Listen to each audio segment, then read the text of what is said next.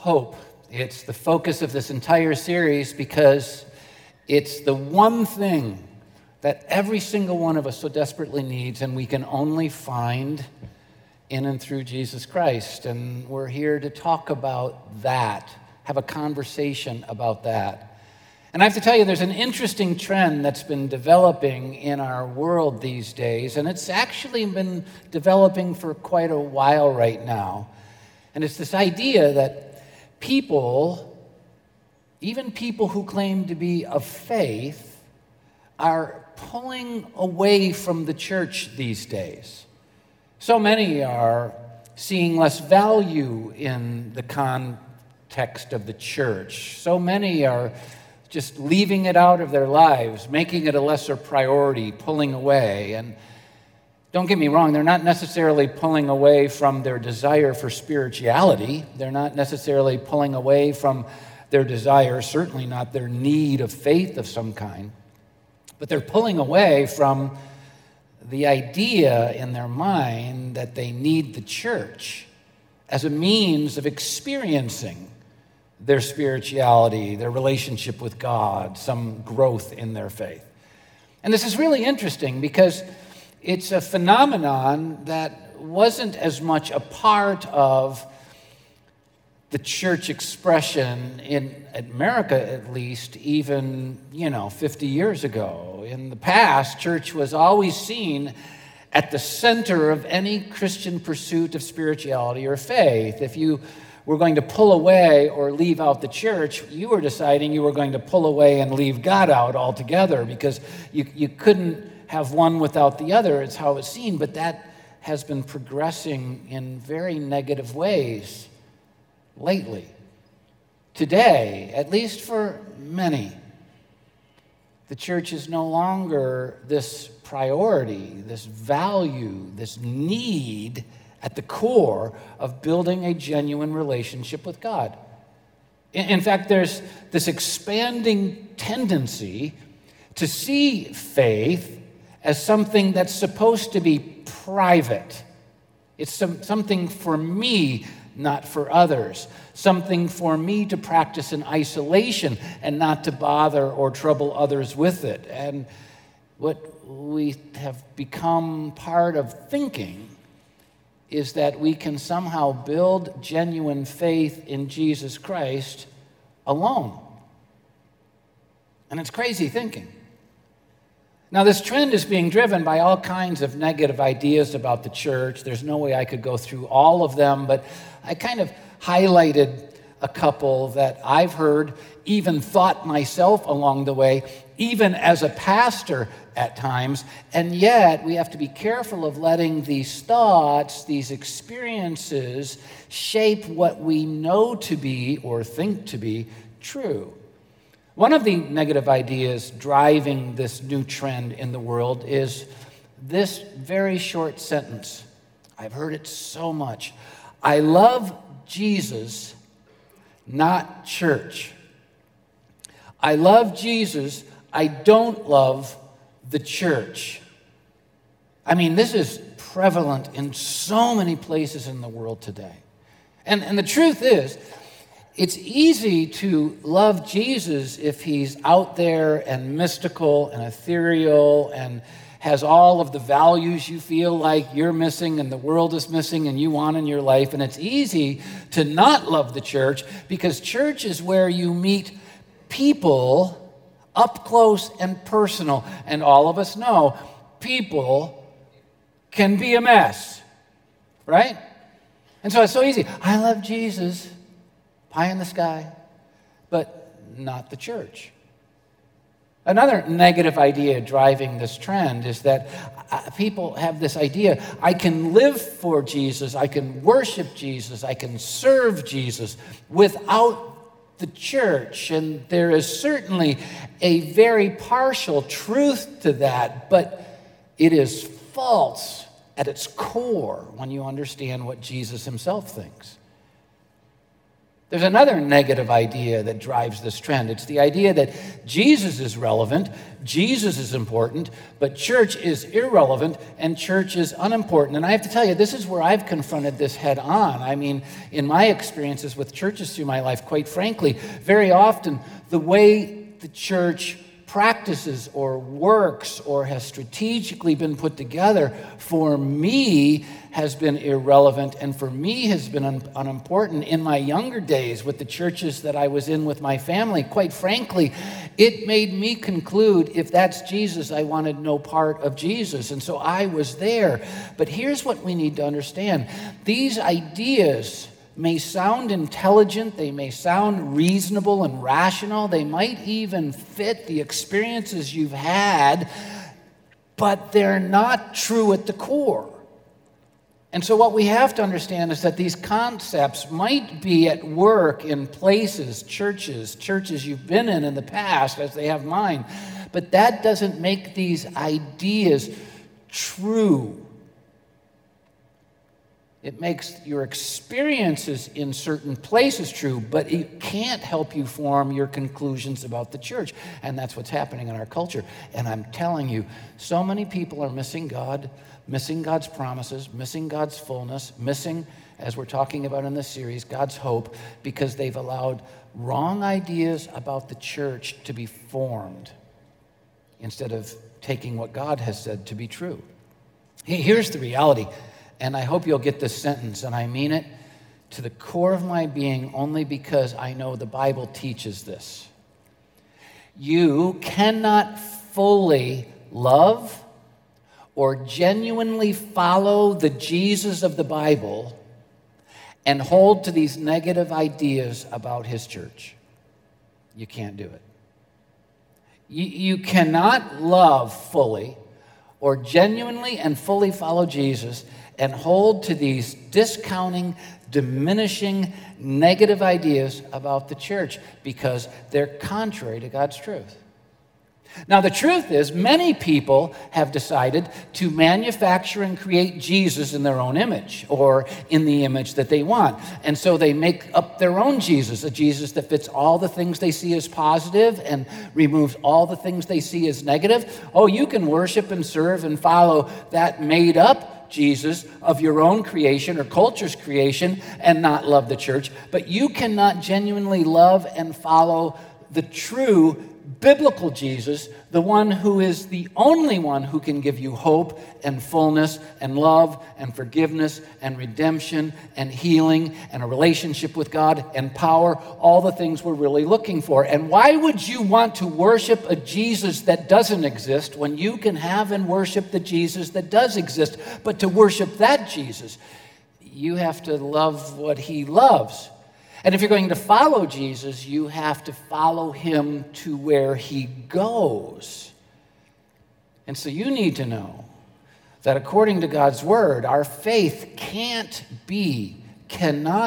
be fully experienced alone or in private. It can't be done in the singular. It demands the plural. And so I could go through the whole Bible in this, but let me just give you a couple of passages, and then I'll try and give you this truth in a way that might challenge you to open yourself again up to the hope that's available for you through what God's given. But look at Romans chapter 12. I'm just going to read a couple of verses from this passage, but you need to know the context is that what God is doing is he's saying, you want to know how important the church is to my family spiritually? You want to know how important the church is to experiencing the fullness of me, God the Father? Then you have to understand it through the metaphor of the physical body. And so he's comparing the church, his body, to a physical body. And look what it says in verses 4 and 5 of Romans 12. For just as each of us has one body, we each have one physical body. And each of our physical bodies has many members. Fingers, toes, kneecaps, muscles, organs. Just as each of us has one physical body with many members, and these members do not have the same function. An eyeball has a different function than an ear. A finger has a different function than a toe. And so one body, all these different members made for different things to bring it to completion. And it says, so in Christ, we, though many individual members, form one body, his church, and each member belongs to all the others. Now let's pull this thing apart just a little bit. I'm sorry, we just got through Halloween, so I've been thinking a little bit about horror movies lately. And you need to know, I'm not thinking about horror movies because I like horror movies. I despise horror movies. I can't stand horror movies. Hate them. Hate what they do in me, around me. Hate the visuals. What makes up a horror movie? It's a bunch of bodies that are separated from their individual members, generally, in horror flicks, right? You got fingers flying over here and arms flying over here and legs cut off over here. You've seen the commercial where they hide behind the chainsaws in the barn because that's what you do in horror movies, right? Thank you, Geico, for that visual. So what happens to a body that's dismembered, you know? It becomes a horror. It's worthless. It's ugly. And I love Jesus, so I don't like horror movies. I need you to know, my wife does love horror movies, so I'm quite convinced she doesn't love Jesus. That's just kind of the way I view this, but that's not preaching now. I'm just saying, you know. But that's what you have. It's a horror. What do you have when you have a bunch of individual Christians who have pulled away from the church, the body? You have a horror spiritually. They can't function spiritually. They can't experience life spiritually. They can't walk. They can't talk. They can't move. They can't see. They can't feel. They can't bring benefit. And that's exactly what happens when you decide, I'm going to love Jesus but not his church, when you pull away. And that's where so many people are. It's killing hope. It's killing faith. It's killing us. Hebrews chapter 10 is just another example of this in Scripture. Look at verse 24. And let us consider how we may spur one another on toward love and good deeds. The truth is, love and good deeds don't come naturally for us. Love and good deeds take an energy that's contrary to our natural energy. When we're filled with God's Spirit, they come more naturally, but being filled with God's Spirit isn't natural, and so we need to be encouraged. I've been a pastor here for 32 years, been a Christian for like 4.5 decades, and I'm going to tell you right now, there's no way I stay on top of love and good works without other people encouraging me, spurring me on, moving me forward. I could never do it alone, and the only way that ever happens if someone thinks of someone other than themselves. He says, we as believers have to think of someone other than myself. We have to think of others and how we might spur them on. Well, those who pull away from church, who are they thinking of? Themselves. And then it says, and here's how you can keep spurring one another on to love and good deeds. By not giving up meeting together, by not giving up gathering together, by not becoming a dismembered part of the body of the church, but by being a committed part of it, as some are in the habit of doing. Back then, people were pulling away from the church, just like they are today. Don't do it, God says, but encourage one another. How? By getting together, and do that all the more as you see the day approaching. This is what God says. God says, without the church, an individual believer cannot experience fullness. It's like a finger without a body. God says that there's no way you can continue to be motivated to love and good works unless you're continuing to get together and encouraging, or you're encouraging others by getting together. And we need to be doing this as an essential part of our life. And yet we live in a world where it's like, yeah, you know, got Little League. There's a good game on. Don't feel like it. We sprung forward and I can't. We fell backward and everything gets in our way. I think fire gives a beautiful picture of this, actually. What happens when you separate the burning pieces of wood and embers in a fire? the fire immediately begins to lose energy, and unless you put them close together again, it eventually goes out. Well, the same is true with believers who isolate from each other and try and go it alone. You lose the fire. You lose the light. You lose the hope. And it's where so many people are.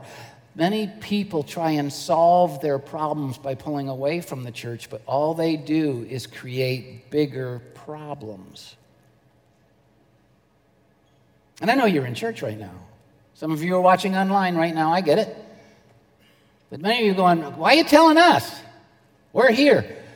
Because the world is going to continually bombard you with this. And because you need to have answers, you need to stand strong, and you need to get it yourself. Here's the simple reality, and I'm going to say it in a sentence. God's people need each other.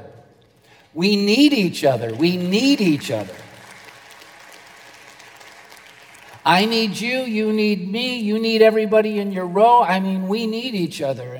And just so you know, I mean, some of you who are maybe newer here or guests, you might be going, my gosh, this sounds a little bit like church marketing to me. Trying to get more butts in your seats here at Northridge, huh? No, that's not it. I don't want something from you. That's not why I'm doing this. Do you know what I get? Well, we've got like thousands and thousands and thousands of people in this church community. Do you know what I get? When I get more butts in the seats, I get more headaches, I get more problems, I get more questions, I get more brokenness, I get more messes, I get more complaints, I get more emails like I need more of those. It's not for me I want to share this stuff. It's got nothing to do with me. Do you think I get a commission on every new person here? Here's $10. There's a new person here. No, that doesn't happen. I'd say keep your $10. Get rid of the people. That's kind of how I'd do it. It's not for me. It's for you. You need hope. You need love. You need God's fullness. You need what only God can give you. And you need to know that He fulfills that through the gathering of His people. God's people need each other. And I'll just give you one example. When was the last time you felt on fire for God? Well, when was the last time you felt on fire in your relationship with Jesus? On fire. Well, if it's been a while or never, maybe it has something to do with your view of the church. In fact, I can tell you it has everything to do with your view of the church. Could it be that you haven't been making church important enough in your life, a high enough priority? As I look around, it seems too many are making church a convenience instead of a compulsion. And there's a big difference between the two. All right, let me give you an example, and you'll understand that. You know where we live here. Rain and snow and sleet and traffic won't keep people away from the big house.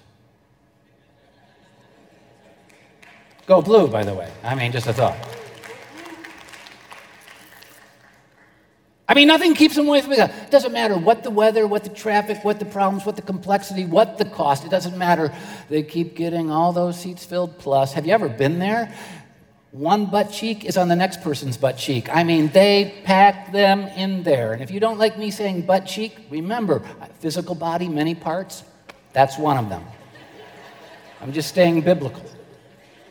Roxanne would say, what are you pointing at? There's nothing there. That's true, too. Roxanne's my wife, by the way, the only one I let talk about my butt. But that's, I'm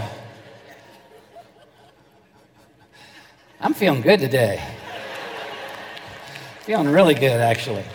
But anyway, I am digressing just a little, so let me get back. Rain and snow and sleet, it doesn't matter.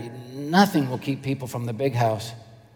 But it doesn't work that way with God's house. Rain keeps people away from God's house. Snow keeps people away from God's house. Good weather keeps people away from God's house. Bad weather keeps people away from God's house. I've got the hiccups, keeps people away from God's house. Got a hair out of place, keeps people away from God's house. Why? Because, see, it reveals the level of importance it has. Some of you would never let your kids miss a day of school, but church doesn't mean much. Some of you want your kids to experience every single thing they can in life, but if they miss church for it, no big deal. And I'm telling you right now, you're robbing your kids of the one thing that can provide hope. I love that song that we sang earlier. It's in the church where we and they can experience the fullness of what God wants for us. It's vital.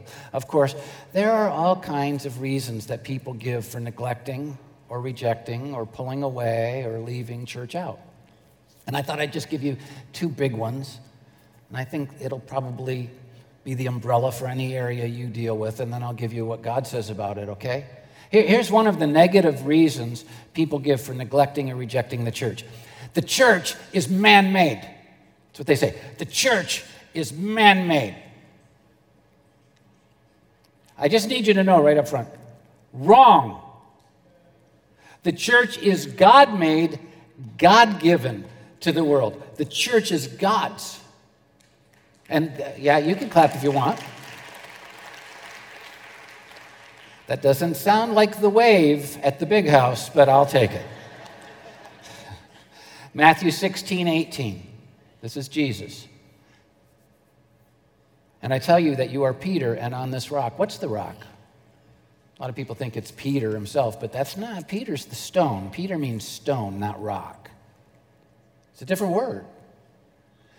Jesus just asked the question, who do you say that I am? And he said, Peter did, you're the Son of the living God.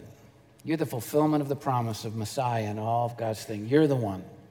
And Jesus says, you're right, you're Peter. God had to reveal that to you. But on this rock, on the fact that I am the Son of God, the Messiah promised and given, the Redeemer of the world, on this rock, I will build what? Yeah, and it doesn't even say that church. I will build. Whose church is it? Jesus. On this rock I will build my church. Who's building? Jesus. Whose church? His. What's he focused on? The church. Does he say, on this rock I'm going to build each of you as individuals into really cool? No. He's not going to work on a finger. He's going to work on a body. And he says, and when I build my church, God-made, God-given, God-valued, the gates of hell will not overcome it. Where are we going to find protection from hell and darkness? His church, gathered together in Jesus' name. Alone, hell overcomes us. Together, we overcome hell. What's sad is hell's overcoming most of us. We need a greater commitment to the body, his church. Look at Ephesians chapter 5, verse 25. Remember what I'm saying. Church is not man-made, it's God-made. Ephesians 5:25. Husbands, love your wives just as Christ loved the church, and gave himself up for her. So the Bible tells us that he loves the church. So how can I say, I love Jesus, not the church, if I'm following him? I can't. The only way I can say that is if I've made up my own Jesus, created my own Jesus, manufactured my own Jesus, created the illusion of a different Jesus. But what Jesus said is, I love the church so much that I'm going to die for it. It's God-made and God-loved.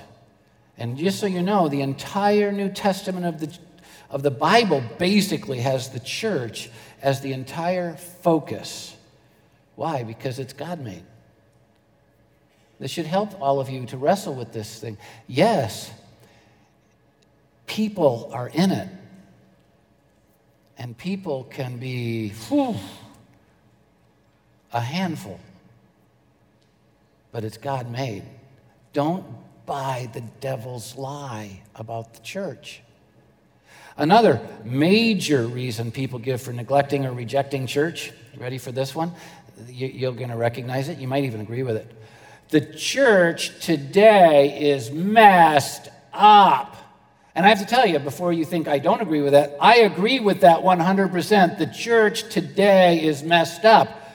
The church today, it's messed up. Not those churches out there. This one too. Look I'm the pastor of this church. I know what a mess I am. Ho! The church today is messed up. The thing I don't agree with this on is how they view it. And I have the emphasis in there. The church today is messed up. As if there's something different. And here's what people say. I used to love the church. I don't anymore because the church today is messed up. It's different than it was in the early days. It's different than it was in the Bible days. It used to be great, and it's not anymore. Those who believe that don't read the Bible. I'm going to tell you right now, it's true the church today is messed up. The church yesterday was messed up. The church in the 1950s was messed up. The church in the 1900s was messed up. The church in the 1500s was really messed up. The church in the 1200s, the church in... Do you realize the day after Jesus left and the Holy Spirit came at Pentecost, the church was messed up? Just was. The Bible's filled with this. Look at what God says about his church in 1 Corinthians 3, verses 1 through 3. The Apostle Paul loved the church because Jesus loved the church. He was committed to the church because Jesus was committed to the church. He gave his life to building the church because Jesus is building the church. That's what Paul did. And yet look at what he said about the church. One of his churches, 1 Corinthians chapter 3, look at verse 1. Brothers and sisters, I could not address you as people who live by the Spirit of God, but as people who are still worldly. Mere infants in Christ. I gave you milk, not solid food, for you weren't ready for it yet. You thought you were, you said you were, you sung about being ready, but you weren't. Indeed, you're still not ready. And then he says, you, the church, are still worldly. And how did he know? Well, let's talk about the characteristics. For since there is jealousy and quarreling among you, are you not worldly? Here's what he's saying. Y'all are jealous of each other.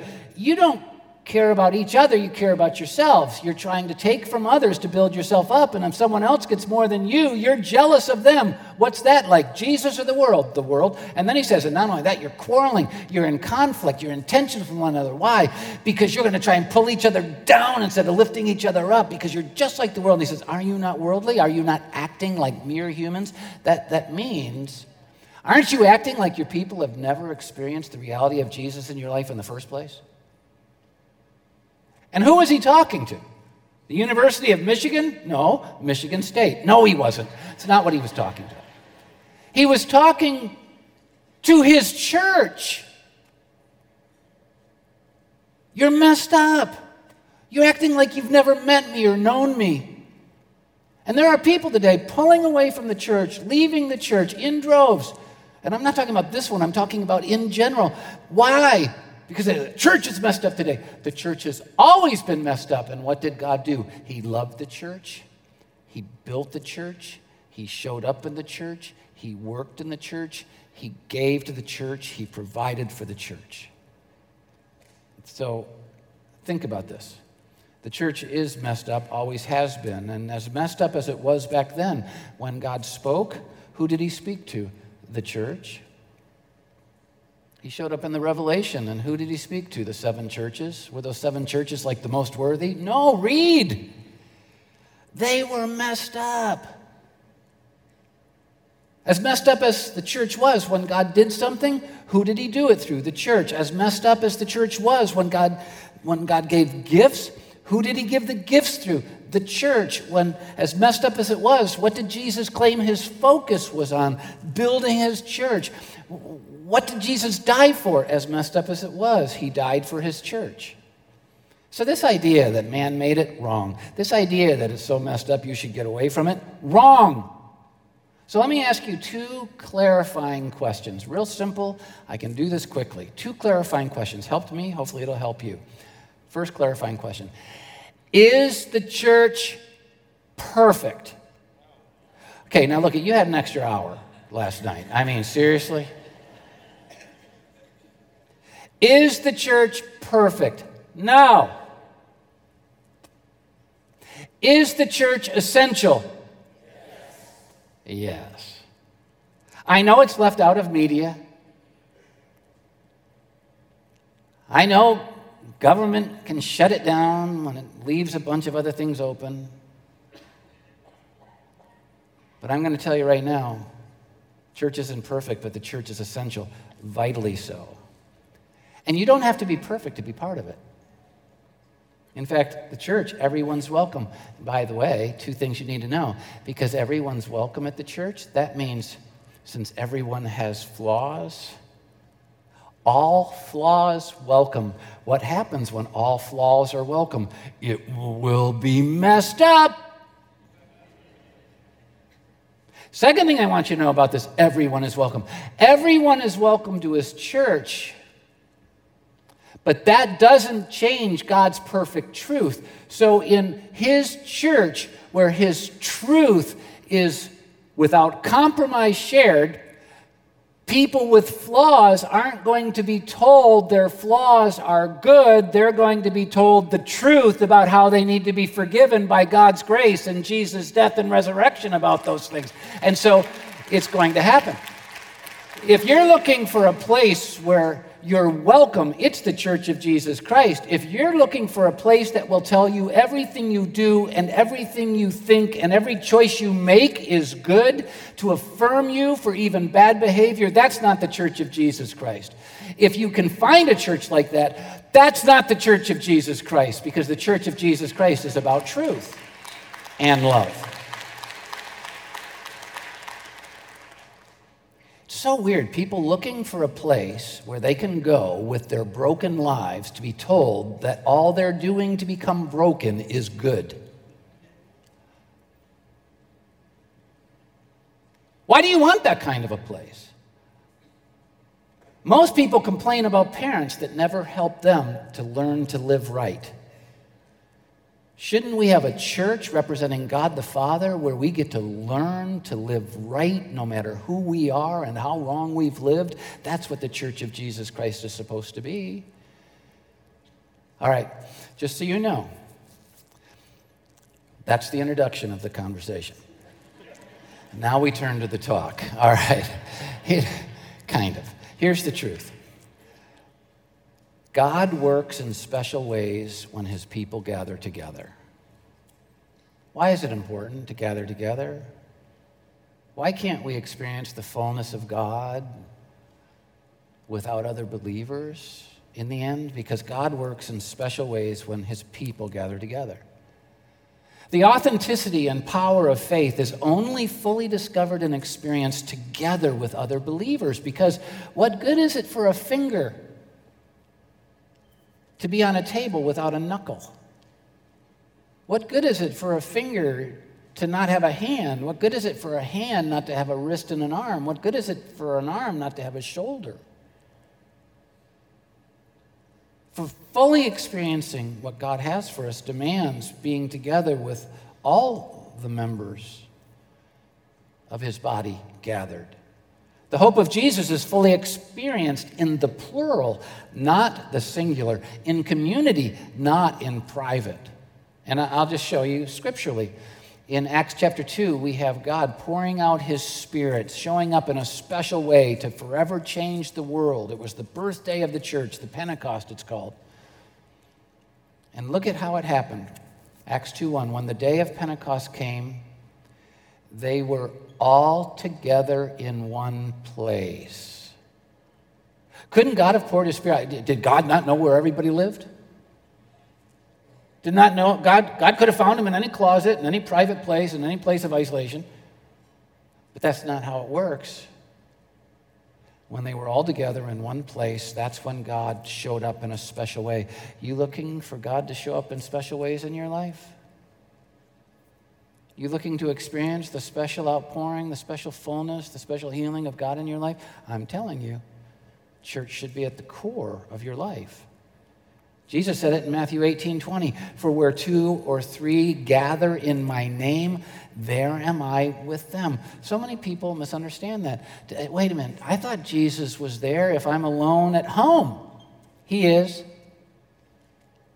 But when 2 or 3 gather, when his people come together, they experience the special, unique presence of God in a way they never will alone. I have a friend, and he fell in love with our online church because, we had the pandemic. We didn't have a clue what COVID was going to be. And so before government said anything, we decided, let's protect our people. Let's shut down a little while.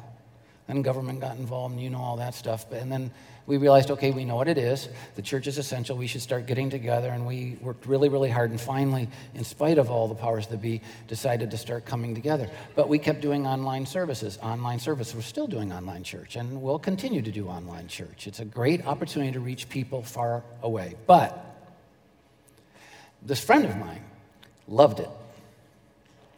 And he did online church, even though we opened, months after we had put the pause on.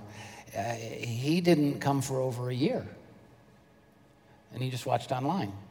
And there are a lot of you who watch online. I'm so glad you watch online. I'm so glad we can connect this way. Not hurting, I'm not judging, I'm not rebuking. I'm just saying something different about it. And he came back about a year and a couple months after we had opened. And he came to me and he was just gleaming. And he said, I forgot how God shows up so differently when we gather together.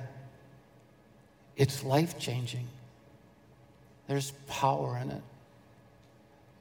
And as much as I love that we can gather online, I want to encourage you, if you can be in person, you should. And I want to encourage any of you who are in different states and different countries who watch us, yeah, you can watch us, but you should find a local community of believers where you can gather and worship and grow together, because that's where you'll experience the fullness of God's presence. I am telling you, there is power when we gather together. There is something special about it. When he shows up, lives change. When he shows up, the world can change because it's a gathering of hope. And it doesn't happen when people as individuals pursue faith in private. It happens when God's people come together in public. And I need to say this next couple of sentences, and I hope that you'll really get the power that I intend, at least through them. Churches have never been perfect. But when they have gathered together, that's when the perfect one has shown up in big ways. And there's something about being where the perfect one is showing up and displaying himself through his people. I don't know about you, but I want some of that. But it takes being together to get it. If I was alive back when Pentecost took place, I wouldn't have wanted to miss it. It was a world-changing event. Would you have wanted to miss it? God showing up like that? Are you kidding? And I'm going to tell you this as well.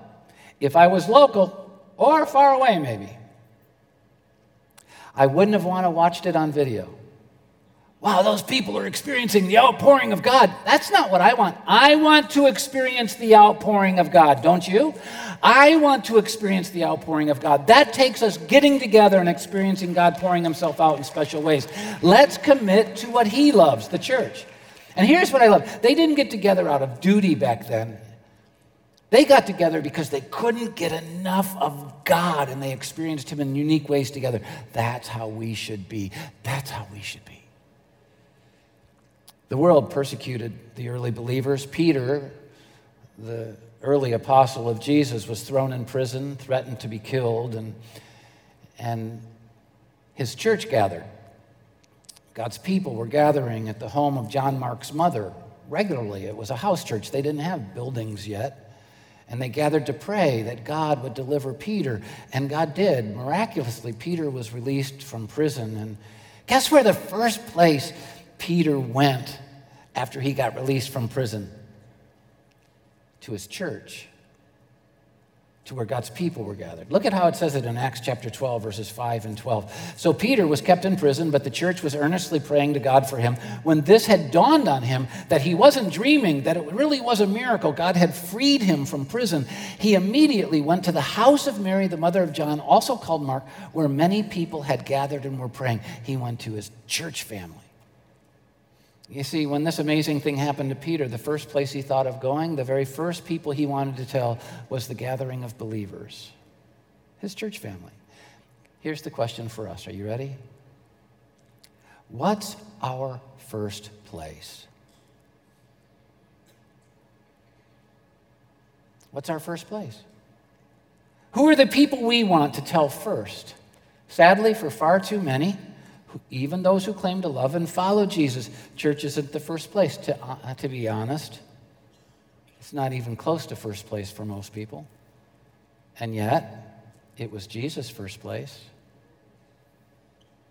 Jesus made clear the church was the place he was building, he was present in, and he was working through. So, if we're following him, wouldn't that be where we'd be found? And I'm not talking about every minute of every day. When I was growing up, oh my gosh, Sunday school, Sunday morning service, Sunday night, other meetings on Sunday night, meetings during the week, Wednesday night. When I first became a pastor, oh my gosh, I had to teach like 85 times 50 times a week. I don't know. Took the wrong medicine this morning. But anyway, you get the idea. It was forever together. And I actually felt people need time to love their kids. People need time to be with their parents. People need time for other aspects of life. People need time that. We're not talking about that. We're talking about being committed to the gathering of God's people on a regular and consistent basis so you can experience the power of God in your life. Is the church your first place? Here's the application. If we want to experience the fullness of God at work in our lives, then we must be committed to gathering together. Because church is where God has chosen to show up and work in special ways. Church is the gathering of hope. So if you're looking for hope, don't pull away from church. Pull closer. If you're missing the fire, you're missing light, you're missing love, make gathering together a priority. That's where God shows up. And just so you know, I'm going to read a verse, we're going to pray, and I'm going to give you a concluding illustration, and we're done. Acts chapter 2, verses 46 and 47. Every day, they continued to meet together in the temple courts. Couldn't get enough of it. When they left church, they broke bread in their homes and ate together with glad and sincere hearts. They couldn't get enough of each other. They were praising God and enjoying the favor of all the people, and here's the ultimate result. And the Lord added to their number daily those who were being saved. The light of their lives changed the world. The hope in their lives spread to the world because they gathered. It's not a lesser important thing. It's a greater important thing. Is it your first place? Now, I'm going to pray. Before I do, I want to tell you, all of you who are followers of Jesus already online or here, I want to encourage you to talk to God just for a minute and reflect on your attitude. Does your life show that you love Jesus but not his church? Does your life show that you allow the messed up parts of the church to cause you to pull away and leave it out? Or are you showing that you think he's relevant, but maybe the church isn't relevant to you? Are you living life in the wrong way? Why don't you talk to him about that and get that straightened out? And while you do that, some of you have never opened your life to Jesus in the first place, and so I'm going to pray with you. So would you bow with me in a word of prayer just for a minute? And while we bow, if you're here and you're saying, I've never known Jesus, why don't you pray with me now? Take my words in this prayer and make them yours. Just in your heart. It doesn't have to be out loud or dramatic. Just, Jesus, I need you and your hope. And so I'm opening up my life to you, acknowledging that I've sinned against you, I'm guilty, but putting my faith in your death on the cross to forgive me and your resurrection to make me new. I'm asking you to save me, change me, fill me with hope, and help me to become a faithful part of your family. In Jesus' name, amen. All right, if you prayed with me, the screens, you can see it. You send us a text with the name of our church. You can see the number there. You send us that text, we'll send you a link. Fill out that link, get it back to us. And what we'll do is we'll send you a beautiful journal of a book of the Bible and some ideas about next steps you can take. We would love to get that to you, but we need to know you want it, okay? And here's going to be the conclusion now. What we want to do is we want to take this from the mental and the emotional to the physical. And so our team developed an idea, came up with an idea that I think is really brilliant, and so we're doing it. Each of you were given a little link of a chain when you came in. A little link. I don't know what colors yours are, and some of you probably the whole service saying, I wanted orange and I got green. I don't care. Doesn't matter. It's not an important point. They're individual chain links.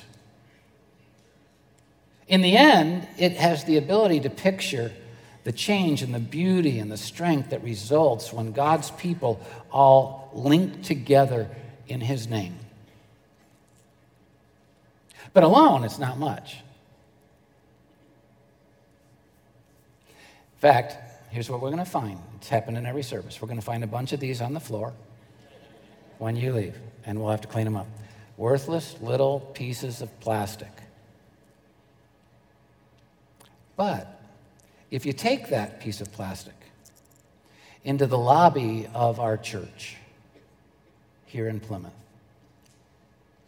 we have a special board that's been made up where these individual links can be connected by each of you individually to other links that have been connected, and it's changed the whole fabric of what that board looks like. We're not going to have to sweep those up and throw those away. They're different. But it's just a metaphor. Your life becomes better when you're linked to God's people. But you'll never be linked to God's people until you make the choice to link yourself. And so I want to encourage you, and it won't be convenient for you. There'll be lines, there'll be traffic. I want to encourage you to take your link, go to that place, while you're standing in line with all those people saying, remind yourself, these people make me better. I get to be part of this with these people. I get to be part of something bigger than myself. And then get to that board and link your thing there. And here's the picture. If you're going to experience the hope of Jesus Christ, yes, you have to link your life to Jesus, but then you have to link your life to His people. And it takes a choice. When you link this piece of plastic to the chain in our lobby, let it be saying, God, I'm committing my life to be a part of the gathering of hope so that we can be what you've called us to be, the light of the world. And I'm going to leave you with this thought. Hebrews chapter 10, verses 24 through 25. Let us consider how we may spur one another on toward love and good deeds, not giving up meeting together as some are in the habit of doing, but encouraging one another, and all the more as you see the day approaching. If you link yourself to God's people, you won't regret it, because Jesus promises that He will build you together with others so that hell and darkness and hatred and evil will no longer prevail against you. On the contrary, together in His hope gathered, will prevail against it. Hope's available. Let's claim it. Thanks for being here, everybody. We'll see you next time.